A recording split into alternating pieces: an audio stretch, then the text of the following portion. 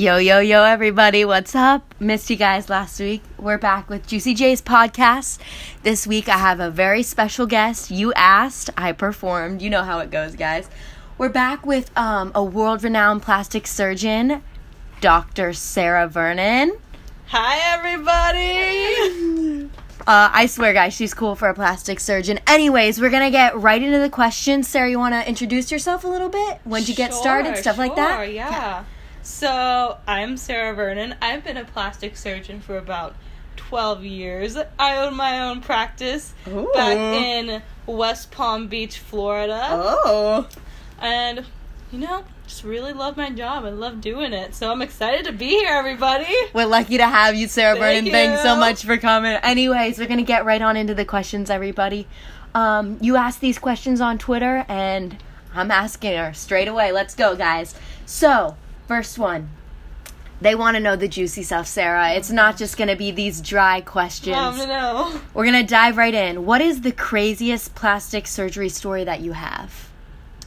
Okay, so about 5 years ago, this man came in who had gotten into a car accident, and the accident was really, really bad.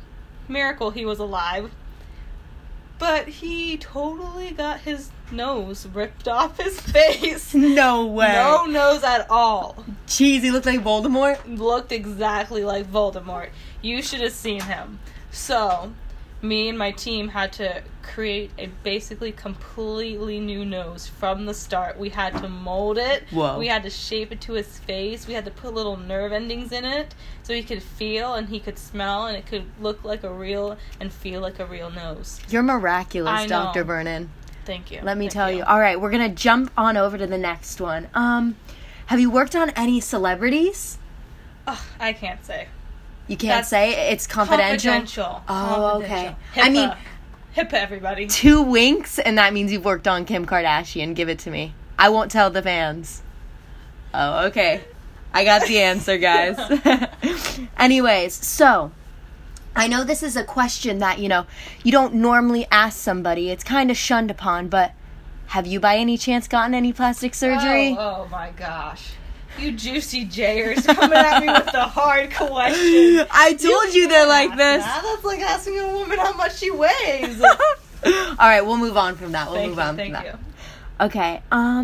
So we're gonna go to the negatives now. The negative side to this profession that you have. Have you ever had anyone ever been unsatisfied with what you've given them? Definitely. It happens. You can do your best work and someone still doesn't feel happy. Either they didn't realize what they would look like after the procedure, or maybe after the procedure they wish they had never gotten it and looked the way they did before. And when that happens, you just have to work with them. There's some ways you can revert some of the work you did, but you could never completely go back to your original form. So it's kind of like a permanent thing. It's like getting a tattoo. You can't just jump right into it. You gotta dip your toes in first. Definitely make sure this is what you want. Do your research and think long and hard about it. Okay. Because it's a commitment. You heard it here first, guys. Big commitment. Take baby steps. But don't have a baby. Oh.